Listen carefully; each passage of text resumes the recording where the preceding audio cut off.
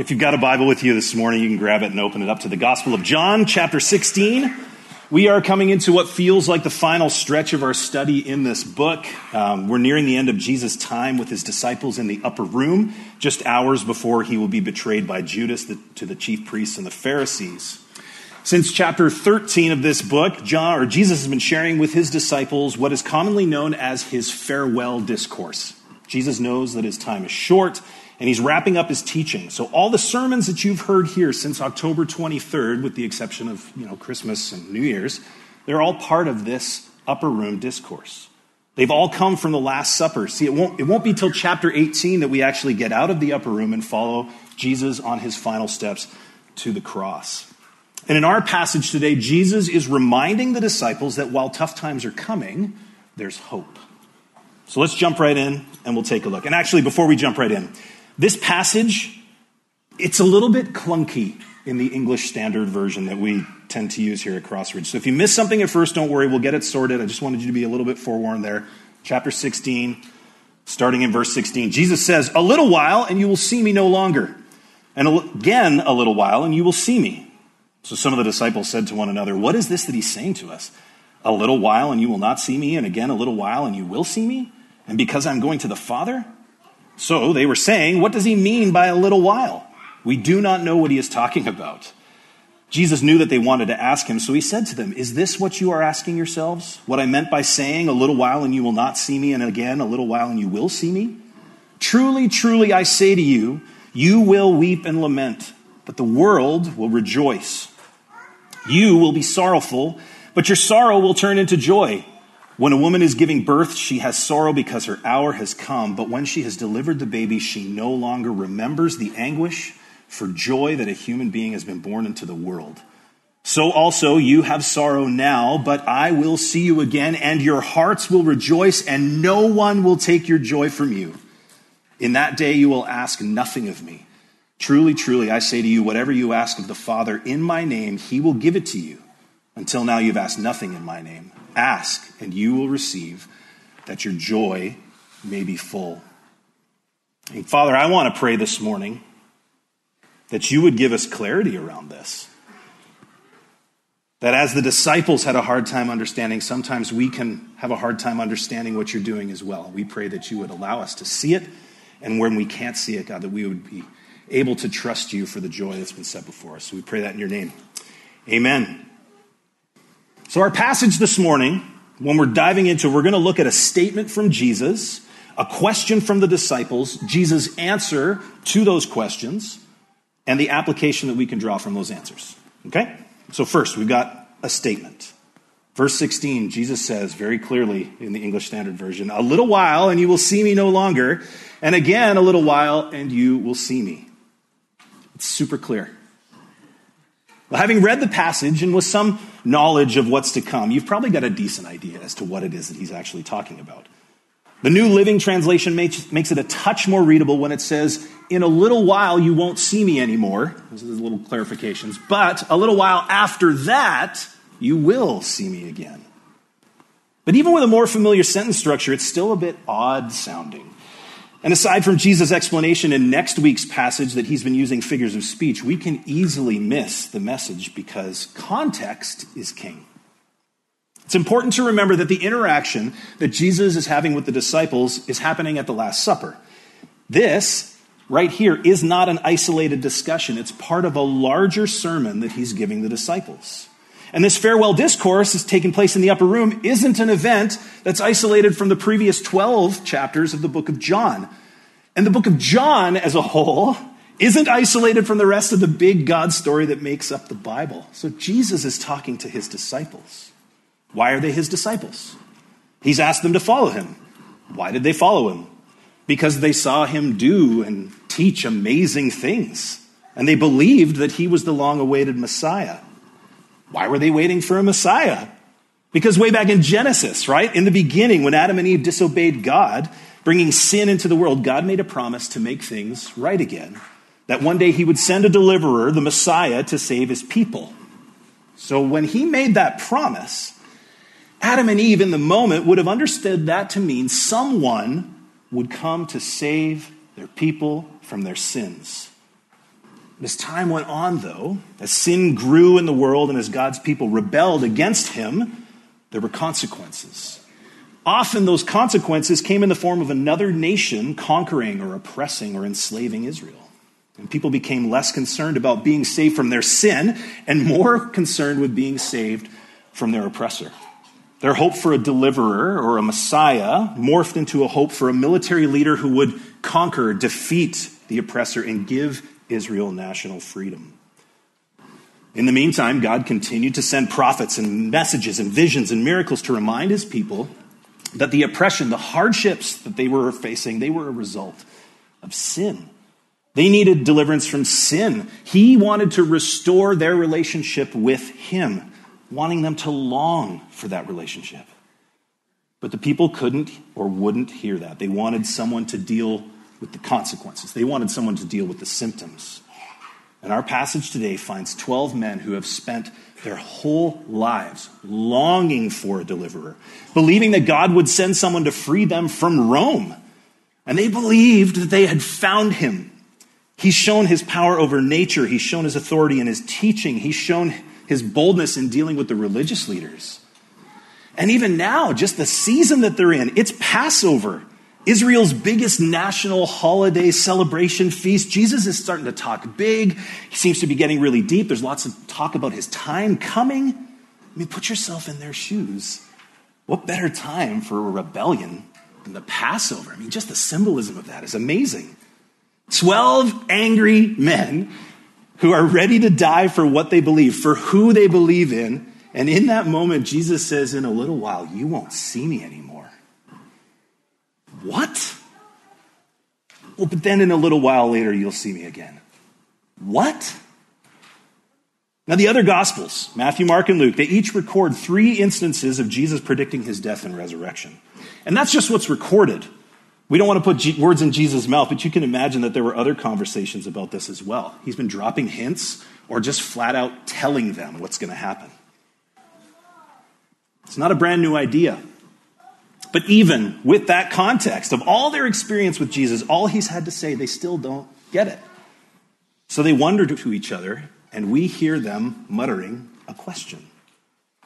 Verses 17 to 19. So some of his disciples said to one another, what is this that he says to us? A little while and you will not see me, and again a little while and you will see me, because I'm going to the Father. So they were saying, what does he mean by a little while? We do not know what he is talking about. Jesus knew that they wanted to ask him, so he said to them, is this what you're asking yourselves? What I meant by saying a little while and you will not see me, and again a little while and you will see me. They're asking a question. And what struck me about this question section of the passage is not the wording or the way that they're asking this. What struck me was actually the response, the way that Jesus responds to their question, and not the answer, but the way that he responds to their question. Look at what he doesn't do. Like, he doesn't jump on them, right? He doesn't say, you brood of vipers, you faithless generation. How long will you question? A little while you won't see me, and a little while you will. No, he doesn't say that. He saves those kind of rants for the religious leaders who should know better and do know better. These are his guys. The foolish and the unwise, the little children. He loves them. And he knows they have questions, so he draws the question out. He's not afraid of it. He's not offended by it. He loves his disciples and wants them to understand what he's saying so they can be prepared, so that they can live the life the way that he designed it to be. Jesus is sharing his final instructions with these men who are going to go out and be the foundation upon which the church of Jesus Christ that we are part of is going to be built. He wants them to understand. He wants them to ask. So he asks them. And with specifics. He doesn't say, any questions? He actually says, is this what you're wondering about? He's not shaming them. It's not, oh, you're not getting it. Do I need to help you? He loves them. And he loves us too, in the same way. We know he's talking to the disciples here, but I think we should take note and joy, as our passage talks about, even in what we're seeing taking place here. When we read Scripture ourselves, when we find something that we don't understand, what should we do? When we're going through something that doesn't make sense, or something that's painful or scary, or something that seems like it should make sense, or maybe it makes sense to someone else, but it doesn't make sense to me, ask. There's no need to be embarrassed. He already knows you don't know. He knows you don't get it. He knows you're afraid to ask. Ask. Set your pride aside and ask. Jesus asks the disciples to ask. James 4 says, humble yourselves before the Lord and he will exalt you. Pretending you know when you don't, that's not humbling yourself. Ignoring the issue isn't humility. Jesus knows you're not going to understand. He knows the question is floating around in your brain, eating at your heart. It's okay to ask him. And sometimes he gives a clear answer. Sometimes it's maybe still a little unclear, not unlike his response to the disciples that we're about to get to. And that response can also, when he's speaking to us, it can come in a variety of ways. Some people hear from God audibly, directly, or a sense of his Spirit in us. We've been talking about the Holy Spirit, his presence and his direction. It can come from other places in the Bible, another piece of Scripture shedding light on what you're struggling with. Sometimes it can come in the form of godly advice or teaching. But before we worry about how or when he's going to respond, we have to ask. James tells us, if any of you lacks wisdom, let him ask God, who gives generously to all without reproach, and it will be given him. But let him ask in faith with no doubting. For the one who doubts is like a wave of the sea that is driven and tossed by the wind. He wants you to ask. And to ask with faith that he will give you the answer that you need when you need it. Not on our terms. He's not afraid of the question. So we've got to ask. So Jesus makes this statement. The disciples ask a question. Jesus asks a question. But then Jesus gives the answer, or the answers. It's kind of a multiple thing. Truly, truly, I say to you, verse 20, you will weep and lament, but the world will rejoice. You will be sorrowful, but your sorrow will be turning into joy. When a woman is giving birth, she has sorrow because her hour has come. But when she has delivered the baby, she no longer remembers the anguish for joy that a human being has been born into the world. So also you will have sorrow now, but I will see you again, and your hearts will rejoice, and no one will take your joy from you. In that day you will ask nothing of me. Truly, truly, I say to you, whatever you ask of the Father in my name, he will give it to you. Until now you've asked nothing in my name. Ask and you will receive, that your joy may be full. It's pretty clear that the disciples still didn't fully understand what he was saying. But we have the advantage of the rest of Scripture. The disciples didn't know exactly what was to come in the next few days. They didn't have Luke's account of the early church in the book of Acts, or Paul's letter to the churches, or even John, the author of our book, his letter from the island of Patmos that many of you are working through right now in our Revelation study. With those things in our toolbox, I want us to spend a little bit of time, just a little bit of time, on two possible meanings of Jesus' answer. And not in like an either this or either this sense. Two possibly simultaneously true meanings. And they're not overly profound. You've probably actually already written these things down. Firstly, we can see that Jesus is referring to his death and resurrection. This is the most obvious meaning based on the immediate context of the passage. Truly, truly, I say to you, you will weep and lament, but the world will rejoice. So Jesus' death is obviously going to rock the disciples. Everything they've poured their lives into over the last few years, all of their hopes and dreams were tied up in Jesus. When he dies, they will weep and lament, but the world will rejoice. Jesus had a decent following, but it wasn't the majority. There were some who would have been just indifferent, and others would have held to the older traditions. The religious leaders, they really didn't like Jesus. Back in chapter 11, the chief priests and the Pharisees were trying to figure out what to do about him. They're worried that he's going to lead Israel astray, take away the power that they held over the people. And after a long debate, the high priest spoke up and said that they should kill him. So in verse 53 of chapter 11, we read, "From that day on, they made plans to put him to death." They're going to rejoice. The world hated Jesus. It still does. "So you will weep and lament." The disciples, the followers, their dreams are crushed. Jesus is dead. Hope is gone. But the world will rejoice. They got what they wanted. Jesus was now out of the way. No rebellion. No weird new teaching about loving your neighbor and caring for the poor. The world will rejoice. You will be sorrowful, but your sorrow will turn into joy. So in a little while, just a few hours, Jesus is going to die. The disciples will be sorrowful. Then a little while later, again a little while, just a couple of days, Jesus is going to come back to life, and their sorrow is going to be turned to joy.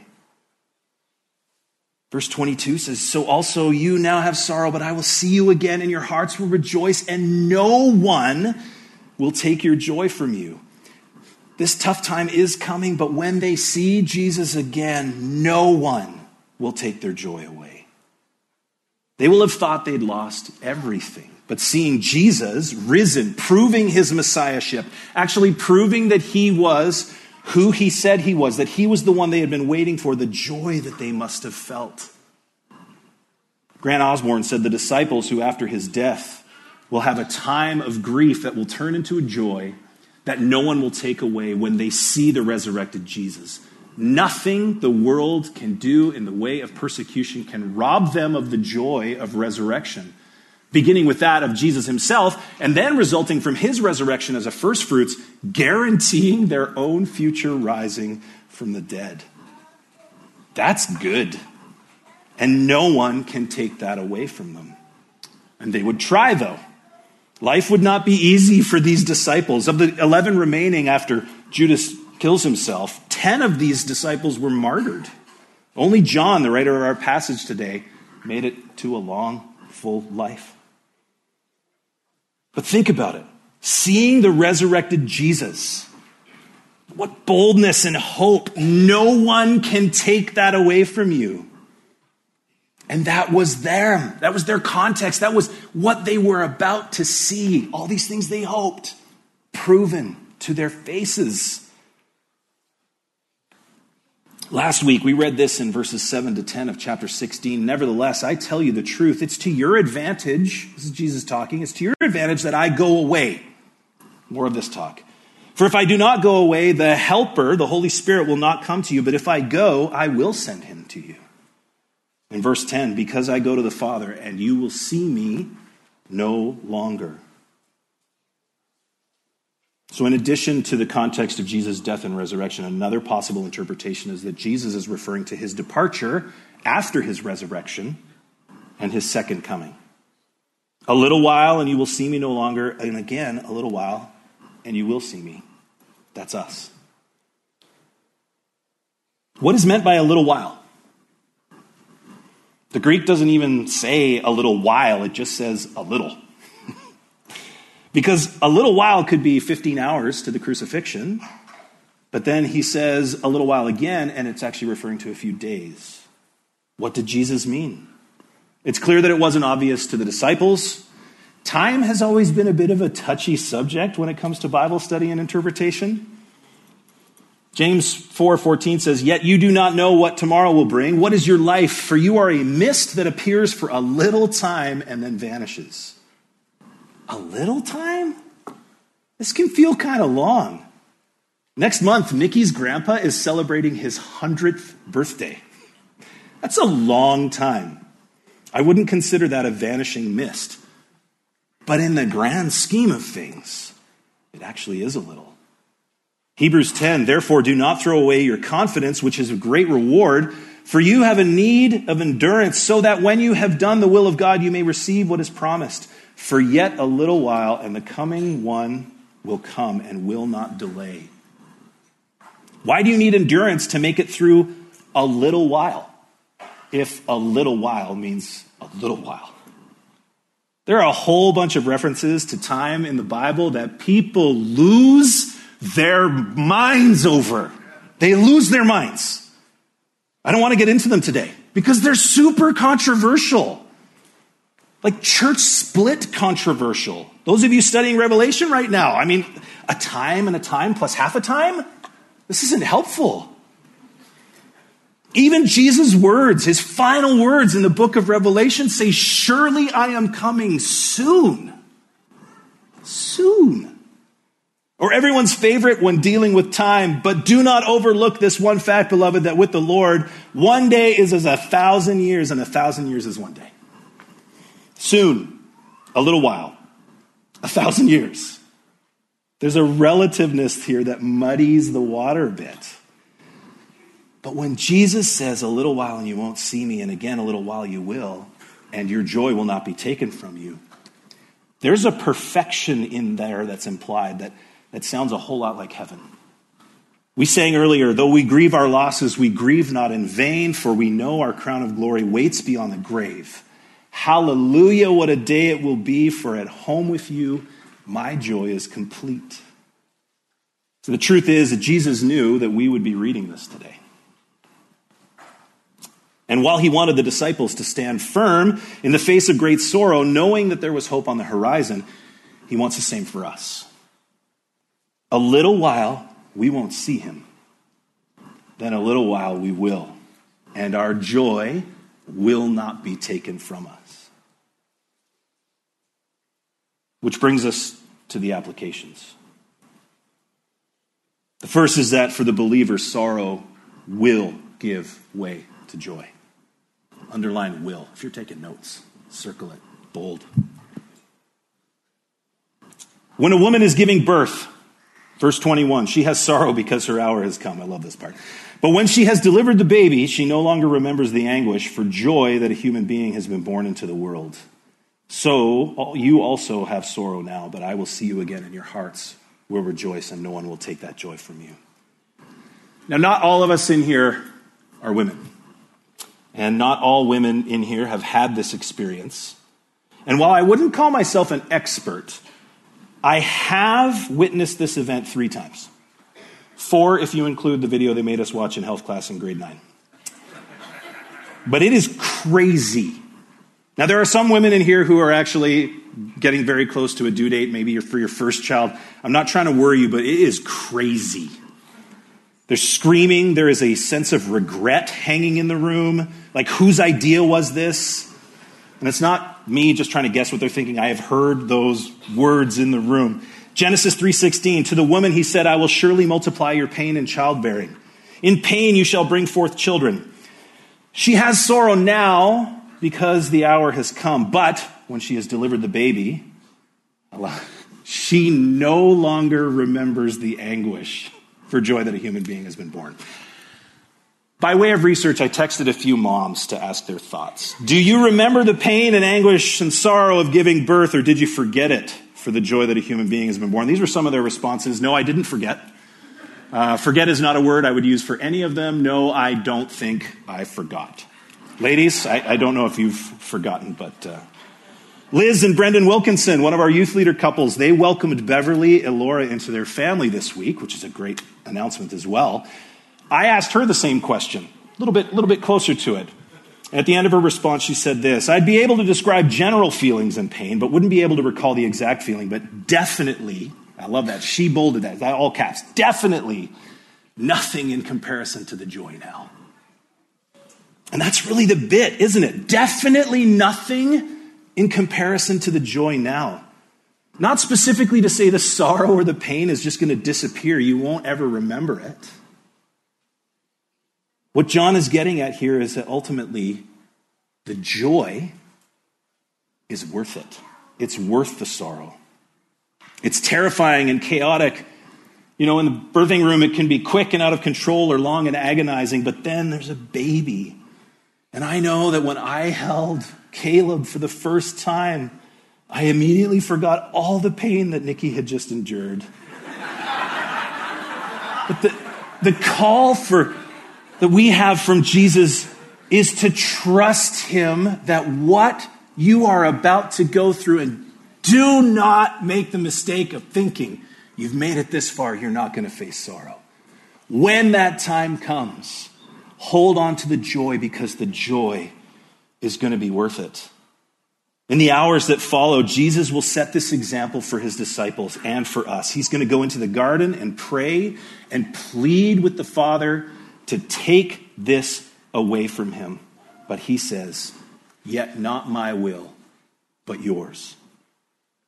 We read in Hebrews 12, looking to Jesus, the founder and perfecter of our faith, who for the joy that was set before him endured the cross, despising the shame, and is seated at the right hand of the throne of God.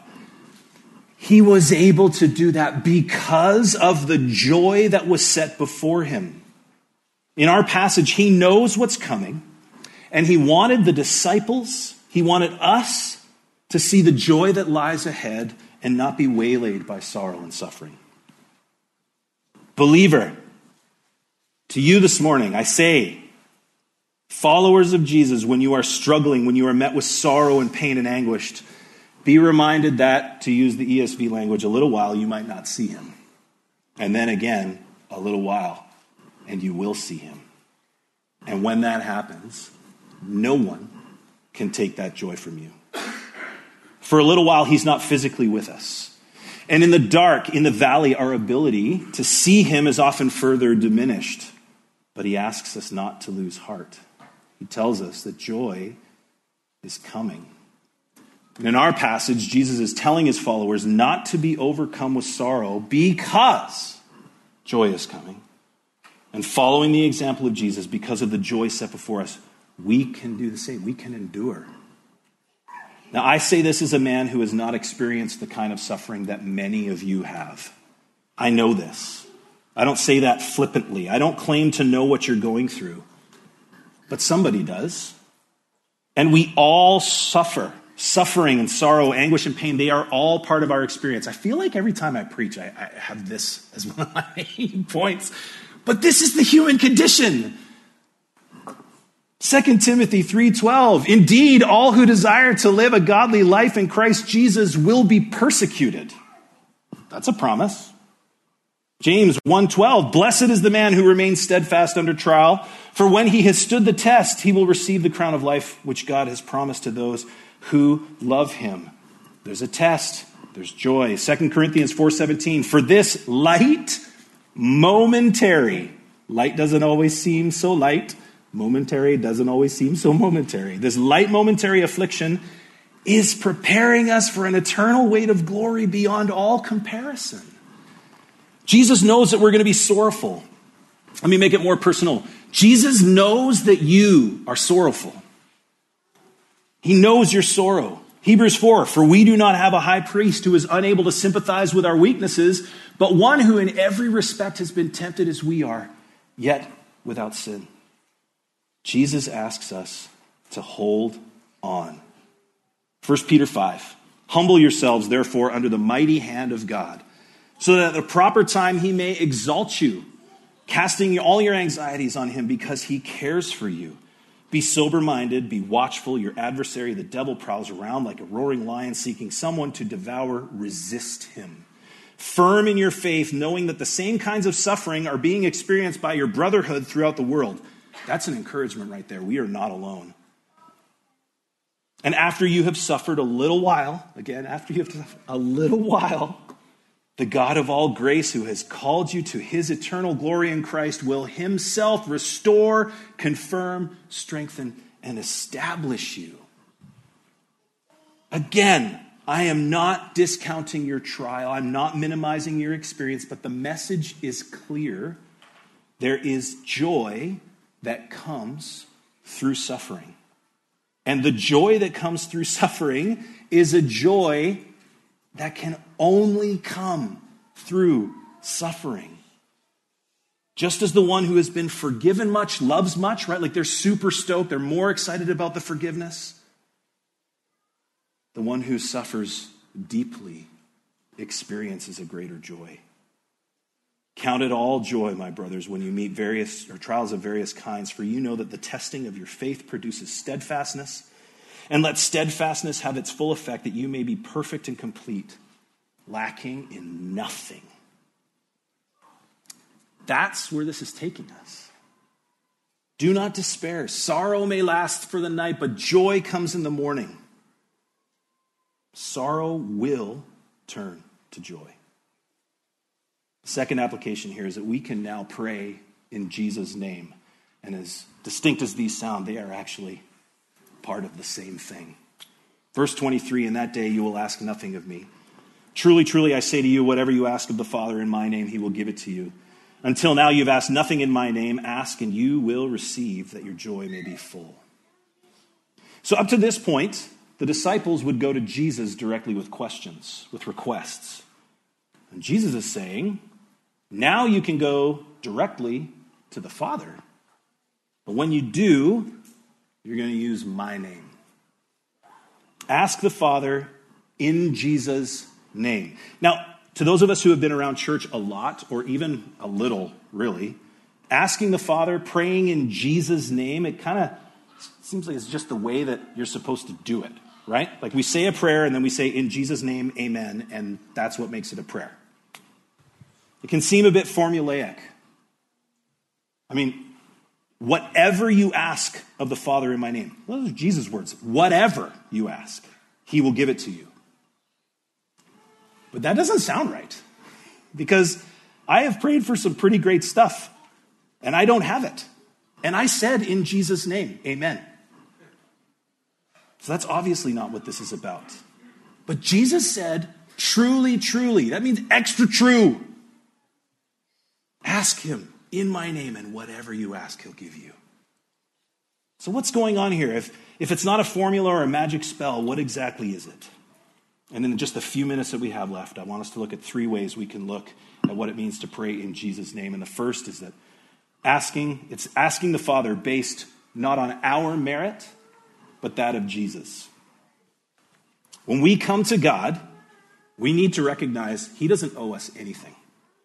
Actually, if he does owe us something, it's death, but that's a discussion for another time, right? It's a happy thought, I know. But because of our sin, we deserve punishment. We haven't done anything to earn something from him. We haven't done anything that would even give us the right to ask him. R.A. Torrey likened prayer to going to the bank of heaven. We've got nothing deposited there, no credit. If we go in our own name, we have nothing. But Jesus has unlimited resources there. And he has allowed us to put his name on our checks. So when we go in his name, he says that our prayers will be honored to any extent. Sometimes we go to the Father proud, entitled, not in Jesus' name, but in our own name. James Boyce said that much modern prayer, even by serious Christian people, is useless and ineffective because the people involved approach God thinking that he is obliged to grant their request because of something they themselves have done for him. Which is not the case. We come to the Father recognizing that we have nothing to offer, that we are utterly dependent on him for what we need, and on Jesus' name for those needs to be met. And it's not just a name drop either. It's not me walking into a swanky restaurant saying, hey, me and the owner's son are tight. Can I get a table and a discount? We don't ask on our merit. We ask on the merit of Jesus. The second thing that can give us some clarity around this is it's asking the Father for Jesus' sake. When it comes to it, it's actually less about what we want, what we're trying to do, and more about what is in line with the will, heart, and mission of Jesus, which is ultimately to bring glory to the Father. In chapter 14, Jesus says, whatever you ask in my name, this I will do, that the Father may be glorified. I will do it that the Father may be glorified in the Son. If you ask me anything in my name, I will do it. Colin Cruz suggests reading it this way, whatever you ask for my sake, this I will do. If you ask me anything for my sake, I will do it. It's asking, weirdly, something for Jesus so that he can glorify the Father. Now, a danger here is viewing this as impersonal, to suggest maybe that God doesn't care what we want, only what Jesus wants. Now remember, God so loved the world that he sent his only Son. God's love for us is immense. It's perfect. Jesus' love for us is immense and perfect. Are there times when we will cry out to God for help? When we want something, when we need something? Of course. Does the Father hear our cries? Yes. Is what you're asking his will? Maybe. Is what you're asking in line with Jesus' mission to bring glory to the Father? It might be, but it might not be. I've already mentioned Jesus' prayer before going to the cross. Father, if there's any other way, please. Yet, not my will, but yours. He needed to be delivered. He wanted to be delivered, but God's will was for something else to happen. His will is to bring glory to himself, and sometimes that means not giving you what you ask. So how do we get there? How do we actually pray in Jesus' name for Jesus' sake? How do we move from asking him for a higher paying job, which might be part of his plan, part of his will, or blessing the meat lover's pizza we're about to eat? Is that what he wants? To help us get there, there's one third way that we can look at asking in Jesus' name, and that's asking in oneness with God. It takes time to get to know someone. It's hard to know who someone is and what they're about and what they love without time. Over time, as we move through the various stages of sanctification, as our hearts become more in tune with that of Jesus, asking in his name for his sake, it actually starts to become natural. I can often speak on Nikki's behalf because I've known her longer than I haven't. This May, we'll be celebrating 25 years married. I can tell you what things are important to her. I can tell you what things she loves, what her hopes are. Most of those things have to do with me, but it hasn't always been that way. There have been times when I didn't know her as well as I thought. There have been times when she has said, how could you possibly think that that's what I wanted right now? The amazing thing about a relationship with Jesus is that through time, he actually brings us into oneness with God. Last week, Lee walked us through the beginning of this chapter where Jesus says it's better that he go away so that the Holy Spirit, the helper, he calls him, could come to us. And when the Holy Spirit takes up residence in you, for the rest of your life, he works on your heart and your soul to shape it and bring it more in line with that of Jesus. And remember, the Holy Spirit is God. Having the Spirit in you is oneness with God. In John 14:20, Jesus says that in that day, you will know that I am in my Father, and you in me, and I in you. 1 Corinthians 6, but he who is joined to the Lord becomes one spirit with him. We have oneness with God.